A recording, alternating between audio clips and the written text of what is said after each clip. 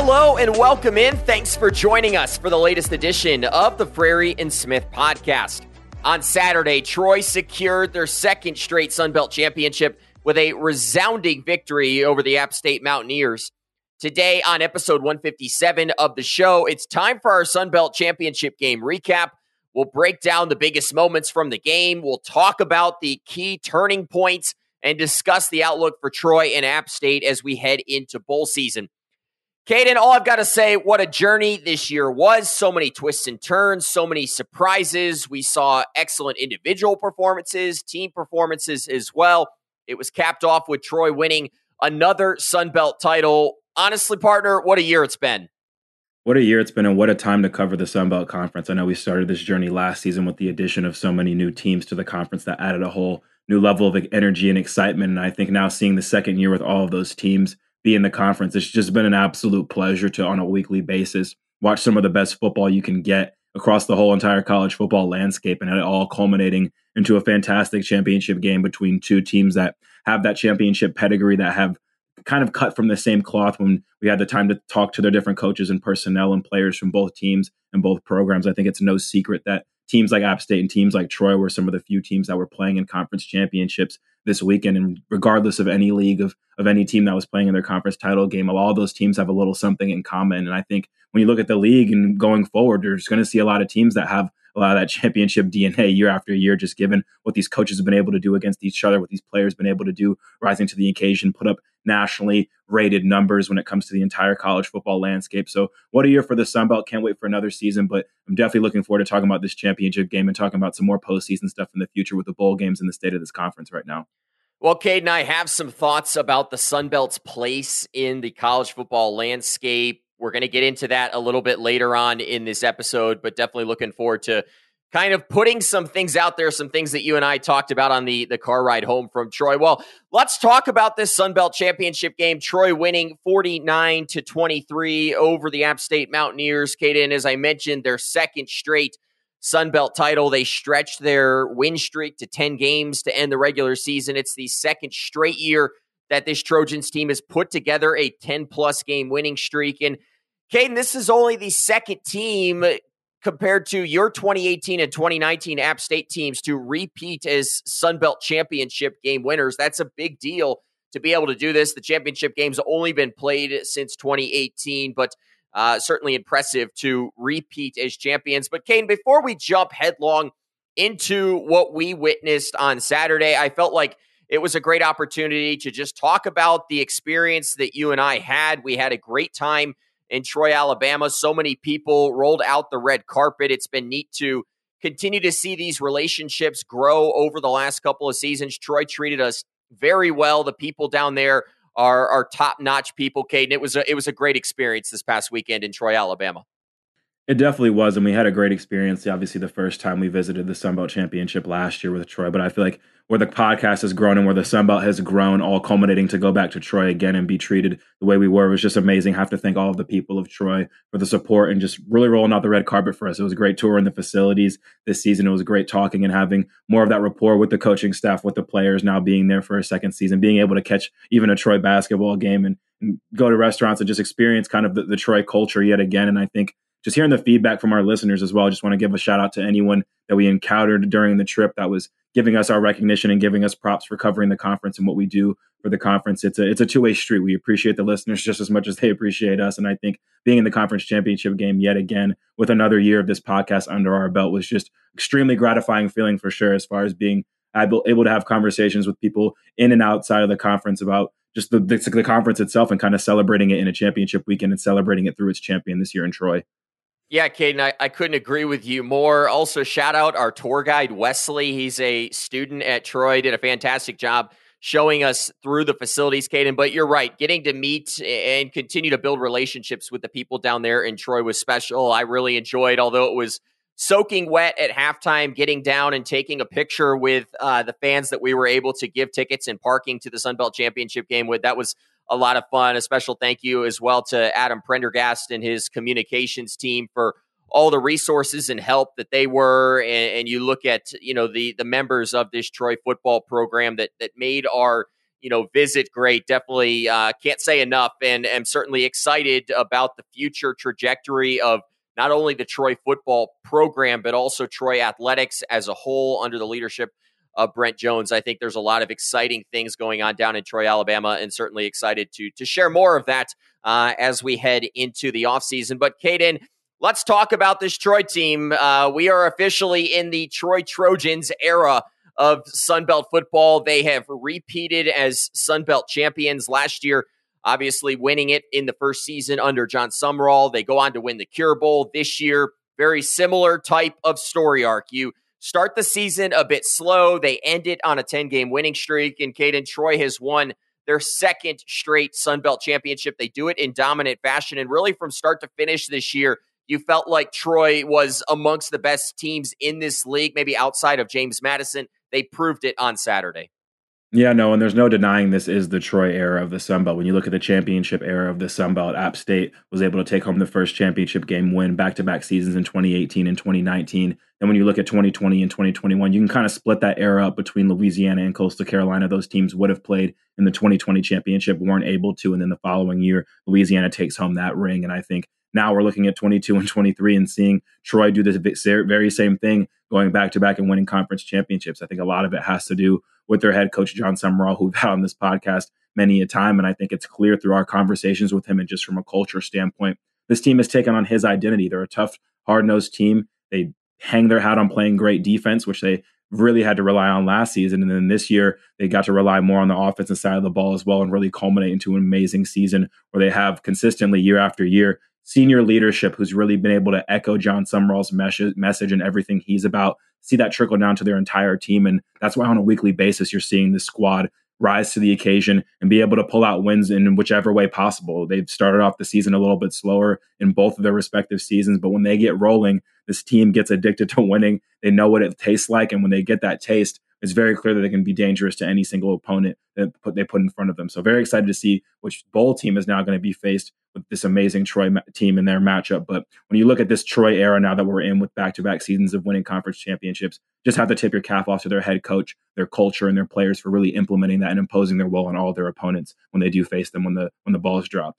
Yeah, Caden, I have to admit, just as we spent more time there, you started to notice just the family atmosphere that has been built, in this era of college football where you see kids transferring out.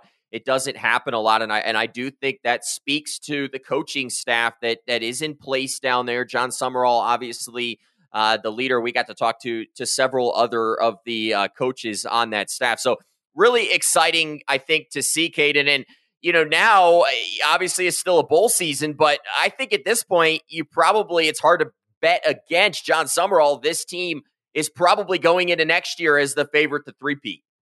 Yeah, I wanted to really bet on South Alabama this year. That obviously that bet kind of bit me in the butt when you look at the entire season they had. But when it comes to this Troy team, they're going to be a very hard program to bet against moving forward. And I think they're going to have probably the same formula for winning that they did last season and the season before that in their third year. And I think they're definitely going to be the favorites to come out of the West. I think there's no question about it with Coach Sumrall. I've said it in the past. He's the scariest head coach to face in this conference. I think he's a little bit even more scary to other people watching him, how he reacted on the sideline that went viral with Gunnar Watson's face mask penalty that wasn't called. But I think this team and this culture and this program is going to be hard to bet against looking next season. They'll definitely be the favorites in the West and probably the favorites in the entire conference, just given their body of work the last two seasons for sure.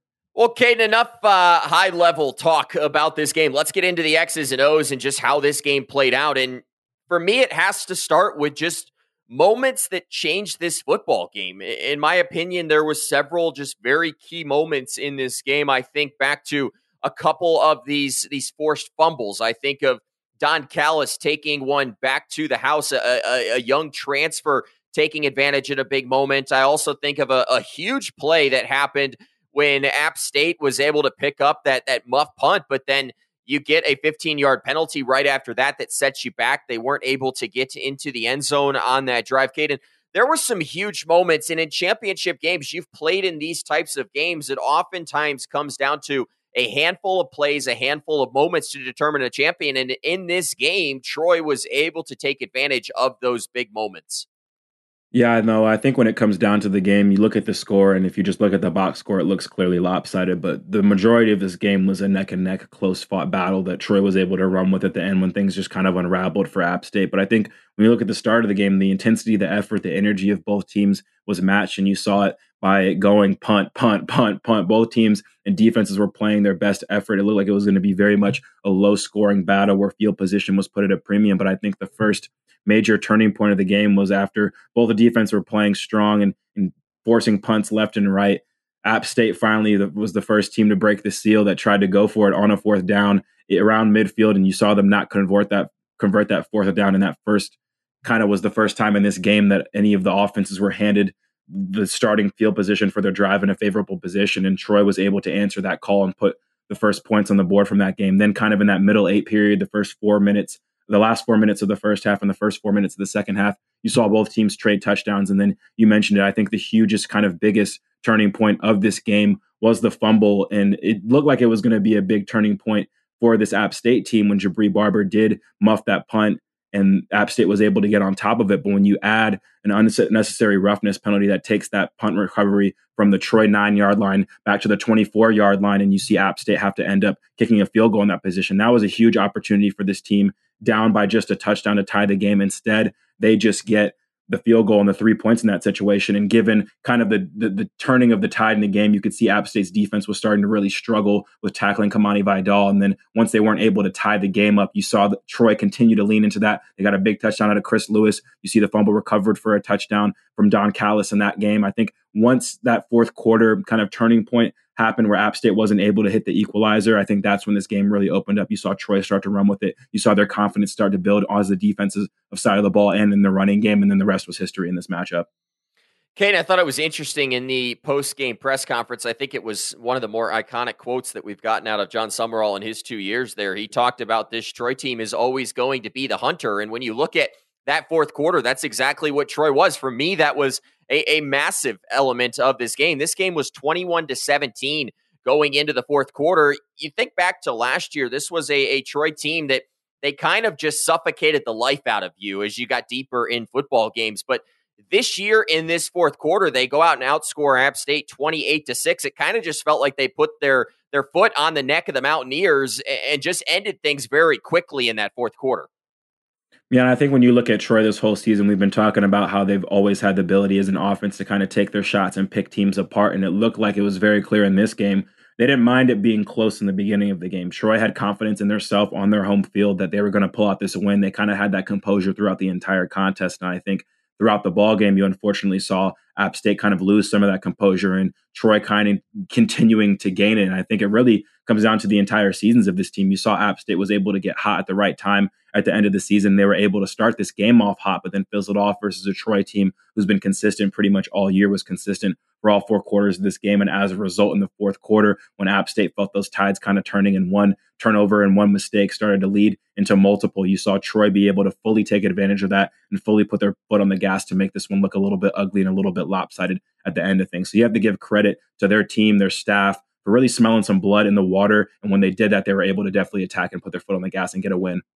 Kane, let's talk a little bit about this Troy defense because this was a major element of this game. This is a Troy defense that had 5 sacks. Javon Solomon was outstanding in this game. We'll talk about him a little bit more in a moment. But this App State team had only allowed 15 sacks all season long. But this defensive front for Troy that has been red hot down the stretch of the season really just had their way with that Mountaineers offensive line. Yeah, they definitely did. We knew this was going to be a game that was very much predicated on what was going to happen in the trenches. And Troy clearly understood that assignment on the defensive side of the ball like they tend to do throughout the season and throughout the past 2 years. And you saw that with the impressive play from all of their players in the front seven, even a guy in the secondary like Del Pettis rolling down and having a huge impact as a safety in the run game, being able to get a sack, 2 TFLs, which was a career high for him, 11 tackles. You mentioned Javon Solomon wreaking havoc with 2 sacks and 2.5 tackles for loss. This team was dominant on the line of scrimmage, had 10 TFLs total in the game, held this App State offense to just 108 yards on the ground. They weren't really able to be consistent throughout the entire game on the ground thanks to Troy. And I think Joey Aguilar as a quarterback wasn't able to get too consistent just because of the consistent pressure that was on him. We've seen his game log the past couple weeks, 4 touchdowns, 4 touchdowns, 3 touchdowns. 0 in this game, and a lot of that does have to do with some of the excellent coverage we saw. You definitely have to give a shout out to the secondary for Troy for being able to play super tight coverage. We were watching in the booth, and it was very hard for wide receivers on App State's team to get separation. But when you pair that with a nasty defensive front that's constantly keeping the quarterback under duress and keeping running backs kind of at the line of scrimmage for the most part, you get the results you get in this game. So huge shout out to their defense for really fueling this win and doing what they've done all season at the biggest stage. Caden, you mentioned some of just these standout defensive performances. Del Pettis with that 11 tackles, 5 solo tackles, had a sack, a pair of TFLs. You mentioned Javon Solomon with 8 tackles, 2.5 for loss, 2 sacks, 2 forced fumbles. The question I have for you, obviously, we saw another offensive player win the belt here in this game. Is it time for us to consider having a defensive MVP award in the Sun Belt Championship game, given some of the defensive performances we've seen over the last several seasons? Yeah, that'd be a great idea. I think when you look at conference championship games and really end of season awards at large in any level of football, it's kind of hard to give these defensive players recognition when you look at overall bodies of work, just given how difficult the quarterback position is, how hard and how impactful a running back can be on any given game. And we saw that in all of the championships in Sunbelt history, despite some really big defensive performances. So I think it'd be great to kind of award defensive players. As a former defensive player, definitely down for that. And I think even with this Troy team and the performance they had, you could really argue about who could be the most impactful defensive player on this team. You look at a guy even like Buda Jones, who plays in that nose tackle spot, kind of a thankless spot. And he was kind of one of those guys up front that was able to get the Javon Solomon's freed up for the games they were able to have. Jalen McDonald's free for sacks and tackles for losses, while Don Callis probably making the play of the game, having one of those unassisted plays that every DB dreams of, coming off the edge, being able to strip a ball, scoop it yourself, and score. So I think when it comes to defensive players and MVPs, this Troy team has a lot of them. It'd be hard for them even for an entire season to pick one. And I think in this game and in this game moving forward, it would definitely be great to highlight some of that.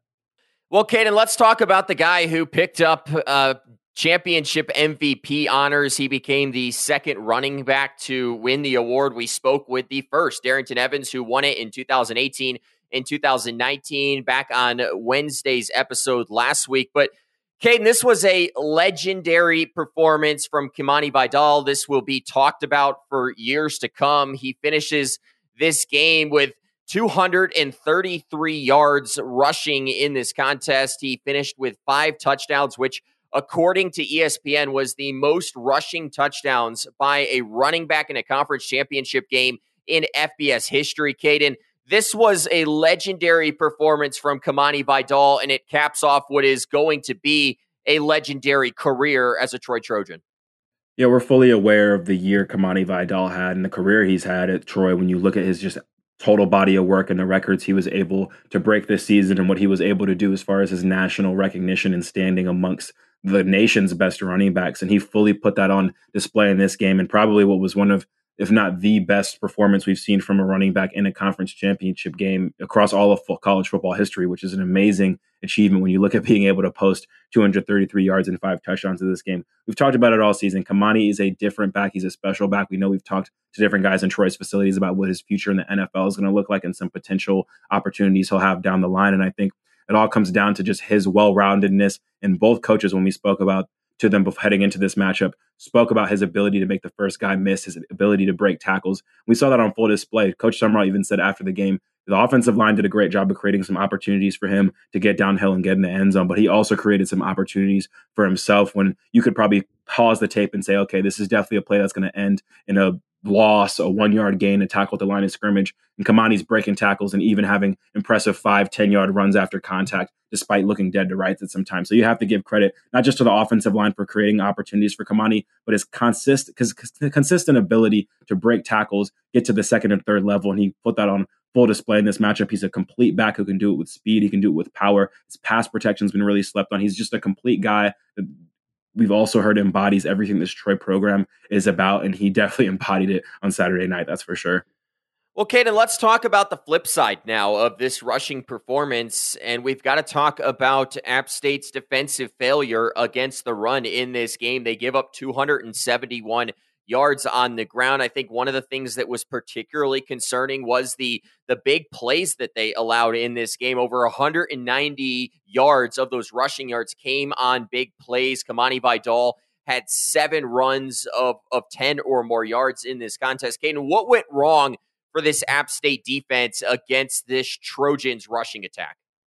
Yeah, I think even looking into the game to start off with, I thought the most important things that App State was going to have to do to avoid losing in this game was going to have to be to stop the Troy pass rush, especially on the edge with those edge rushers they have, and stop Troy in the run game. And we know they had, for the majority of the season, the worst rushing defense in the entire conference. They'll end the year as the 3rd worst rushing defense, which really is impressive to just speaks to their turnaround, what they were able to do this year. But in this individual matchup, it definitely got the best of this unit. And early on in the game, we saw there were some moments, maybe one guy was out of their gap. You saw Troy's offensive lineman really execute at a high level and be able to create opportunities for Kamani. But I talked about it before. Even when this App State team was in the perfect position to make some plays, Kamani was running dudes over. He was falling forward. He was really making guys pay for not only being out of position, but even when they were in position, getting the best of them, especially when he got close to that red zone area, when he was on that 30-yard line and he started sniffing the end zone. You could tell that once he kind of broke through that first level, he had his eyes on the end zone and was getting to that second and third level and getting to the end zone very often. So for me, when it comes to what App State did wrong in this game, as far as stopping the run,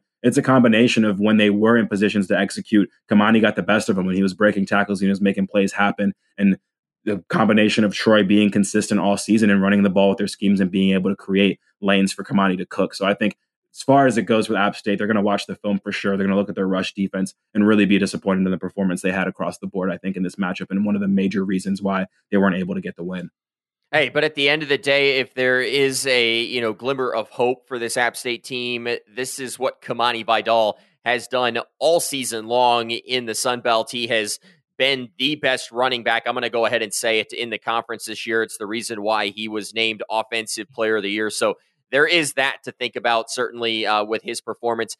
Caden, we've spent a lot of time talking about Troy's side of this game, obviously coming out, winning their 2nd in a row, establishing themselves in the midst of this Troy era in the Sun Belt. But we've got to talk about this App State team. This is a team that was picked to finish 2nd in the East during the preseason. They technically finished 2nd in the East after the regular season. They're going back to a bowl game in a couple of weeks. I know that's huge for fans up on the mountain, but Caden, when you look at this App State team, just put this season into perspective for me. I think this will go down. We were talking after the game about did App State meet their expectations this year or not. And I think if you would have told any App State fan, no matter what the record was, no matter how it looked, were you going to have this App State team playing in the conference championship this year, they would take it by any means necessary. And I think given, like we talked about with Coach Clark, the last season they had where they did not make a bowl game and only achieved 6 wins, to go into this season having that slow start, only going 3-2 to start the season, having back-to-back losses against Coastal Carolina and Old Dominion. I think their ability to turn things around really showed a different level of perseverance. And I think when we look at kind of rating teams in the future as far as their success in the conference, unless you're having a year like Troy or James Madison where you're only dropping 1 conference loss and you're reaching double-digit wins when it comes down to ending the regular season, it's kind of hard to compare when you look at what other teams in the East were capable of. You have to be impressed with what App State did. And I think you saw on social media, I was a little bit afraid of this fan base and what the reaction would be to the Sun Belt, but it seemed like for the most part, there was an overall appreciation for what this team was able to do this season as far as battling adversity and still being able to meet the expectations as far as playing in a championship game this year. You had amazing standout performances throughout the entire season from a player like Joey Aguilar, who was a surprise, who wasn't even a starter coming into the year. So I think as far as App State's state and kind of what they were able to do this season, you have to be impressed with that win streak they went on. You saw Coastal Carolina go on a similar win streak and wasn't able to finish the job. You saw various teams in the East not be able to finish the job and be consistent, but this App State team was able to be consistent when it mattered most. Some of those inconsistencies you saw early in the year, kind of when they went toe-to-toe to Troy, you saw them kind of re-spark, and some of that has to do with App State's end of making some mistakes, and a lot of that has to do with how great of a team Troy was. I think if you played this game multiple times, you're going to see Troy win most of the matchups just given their DNA, their pedigree, and their consistency on both sides of the ball throughout the year. But you have to give a shout-out to App State for kind of meeting their championship expectations as far as making it, having a huge win against James Madison this year, who many people consider the class of the conference. And I think it's nothing to hang their hats about. Their families, their players, everyone around the organization is going to be feeling a little sick this week. And I've been a conference championship loser. It does not feel good. But I think the further you get away from it, the further this fan base and the further this program will be able to appreciate the amazing turnaround they had this year. Caden, instant reaction. App State will play in the Cure Bowl versus Miami of Ohio, who just won the MAC. What's your thoughts? I'm super happy. That's amazing to hear. I think what we talked about in the past is there's kind of a monotony as far as seeing Sunbelt teams continuously playing the same bowl games. And I'm very happy to see that this App State team will be playing in a bowl game they haven't played in before in their history, going to the Cure Bowl, playing a conference champion. That's an awesome sight. That's going to be an awesome scene. And I definitely have positive reactions. And I think you're going to see a lot of App State's fans, a lot of them, especially who travel to the Trojan, are going to be traveling to this one too, especially given some of the weather we've seen in the high country lately. Congrats to App State for making this bowl game and a new bowl game for this program. Well, Caden, I teased it at the beginning of this episode. I need you just to sit back because I've got some things that I want to get off my chest here when it comes to Troy and their lack of consideration for the college football playoff this year. This is a Troy team that is the champion of what many have now called the premier Group of Five conference. Before we get into this, though, I do want to say a word of congratulations to a former podcast guest, the former head coach of Coastal Carolina, Jamie Chadwell. His Liberty Flames will be playing in the Fiesta Bowl, facing off against Oregon after an undefeated regular season. But, Caden, I want to talk about Liberty a little bit here, and in context, Troy, even talk a little bit about SMU. This Liberty team that is playing in the Fiesta Bowl, 8 of their 13 wins were against programs who ranked below 100 this season. Their strength of schedule was 133rd in the country. That was dead last. They failed to play a Power 5 opponent this year. And Caden, for me, the concern is what type of precedent does that set? That you can go into a conference like Conference USA that will only have 5 bowl-eligible teams this year, that many have ranked towards the bottom of Group of 5 conferences. You don't schedule outside of the Power 5, and you're rewarded with a trip to the college football playoff. SMU was certainly in that conversation as well to get in. I even felt like they had a better case to jump Liberty and play in that Fiesta Bowl. But, Caden, the frustration for me comes from looking at this Troy team. This is a Troy team that was not ranked in the final college football playoff rankings of the year. I think that is an absolute travesty after you saw the Sun Belt put 12 teams into bowl season this year, the most of any conference. That clearly speaks to the strength of the conference, Caden, a conference that many have now called the best Group of 5 conference. We heard John Summerall in the postgame press conference talk about having played in the SEC, having coached in the SEC, and calling the Sun Belt the SEC of the Group of 5. And Troy did not get any consideration for this New Year's Six bowl spot, Caden. This is a Troy team that went 11-2 this year, 9 wins over bowl-eligible teams, and both of their losses were to ranked opponents. You saw Kansas State at the beginning of the year. James Madison is ranked in the final AP poll of the season.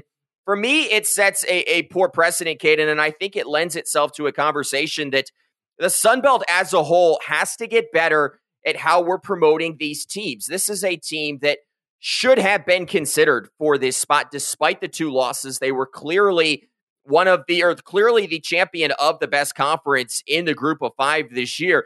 Caden, I'm concerned about the precedent here, and it just had to be talked about because the Sun Belt deserved to have a team or at least be considered for the New Year's Six bowl spot. And to have had that not happen, to me, is a travesty and something that needs to be talked about in the Sun Belt as we move ahead into the 12-team college football playoff era beginning next season. Extremely well said, Noah. I don't know how much I can add to that because that was very precise and very on point as far as a big picture look at the postseason and how the Sun Belt relates and ties to that. But I will say this, as a player who formerly played in the Sun Belt, this is not Caden Smith's Sun Belt we're watching. The 16, 17, 18 years I played in the Sun Belt compared to right now, it's on a completely different level as a conference. There's a reason why nationwide people are saying this is the best Group of 5 conference. And I think when it comes down to the people who are making these decisions, College Football Playoff Committee obviously had their hands full as far as the top of the college football pinnacle right now with rating and ranking those top teams and the issues they've had there and them trying to figure that out. But I think when it comes down to it, when you look at the Group of 5 conference football, you have to look at it and you have to just ask the people who watch football and really get into the game, dive into the conferences and compare teams to each other at the Group of 5 level. Not all wins and losses are created equal. Not all finishes are created equal. You talk about a Kansas State team that Troy lost to this year. That was a team that took Texas to overtime that was ranked throughout the season. Even that loss isn't a bad loss necessarily. And I think there's a ton of different factors and elements that point to this Troy team being the premier team in the conference or in the group of 5 as a whole, despite them having 2 losses this year. So I think going forward in the future to a 12-team playoff, I think a lot of people have hopes and dreams and aspirations of a group of 5 team being included in that. But if right now a conference like a Sun Belt conference who has a team like Troy and even teams like James Madison playing at this high of a level, not kind of rightfully getting the bowl games and the bowl designations, you'll see right now when it comes to a 12-team playoff, we can't be surprised if we're still sitting here campaigning and trying to see undefeated group of 5 champions out of the Sun Belt make it to that kind of stage. So I think going forward, as far as the precedent you set that you mentioned, would like to see some changes. Would like to see the Sun Belt get more recognition and more respect, and whatever can make that happen, we'll do our part in making that happen. That's for sure. But going forward, I would definitely love to see, just from a national decision-making standpoint, see the Sun Belt get its presence felt more when these decisions are made when it comes to the postseason, because these players and coaches deserve it from how hard they worked. Yeah, absolutely, Caden. I think that was a great addition to that. I think the biggest thing is, much like there's a ton of scrutiny at the top of the college football playoff system, we'd like to see that same scrutiny towards the bottom when it comes to picking a team out of the group of 5. Let's actually look at the resumes. Let's look at the teams, and let's make sure the best team makes it into that 12-team college football playoff moving forward. Well, that will do it for our Sun Belt Championship recap on the Frary and Smith podcast. Another league year has come to a close, and now we'll collectively turn our attention to the upcoming historic bowl season for the Sun Belt. Caden and I would like to say a special thank you to each of you, our listeners, as well as the many guests, the Sun Belt schools and their staffs, and so many more. Thanks for supporting the show and helping us continue to grow this into the premier destination for Sun Belt football fans. Before you go, don't forget that we will be back with another episode on Wednesday. Caden and I will be joined by a special guest, the Executive Director of Bowl Season, Nick Carparelli, to discuss and break down the upcoming bowl season that will feature a record 12 Sun Belt schools. You're not going to want to miss it. One final thing, if you enjoyed today's episode, here's 2 things you can do. Leave us a 5-star review on your way out, whether it's on Apple, on Spotify, on Google, wherever you're listening to this show. And also, make sure to keep sharing this podcast with your Sun Belt football friends. We're excited to continue growing the show into the future. So for Caden Smith, Richmond Weaver, and Brett Jemis, I'm Noah Frary. We really appreciate you spending time with us today. Well, that's goodbye for now. We'll talk to you again soon.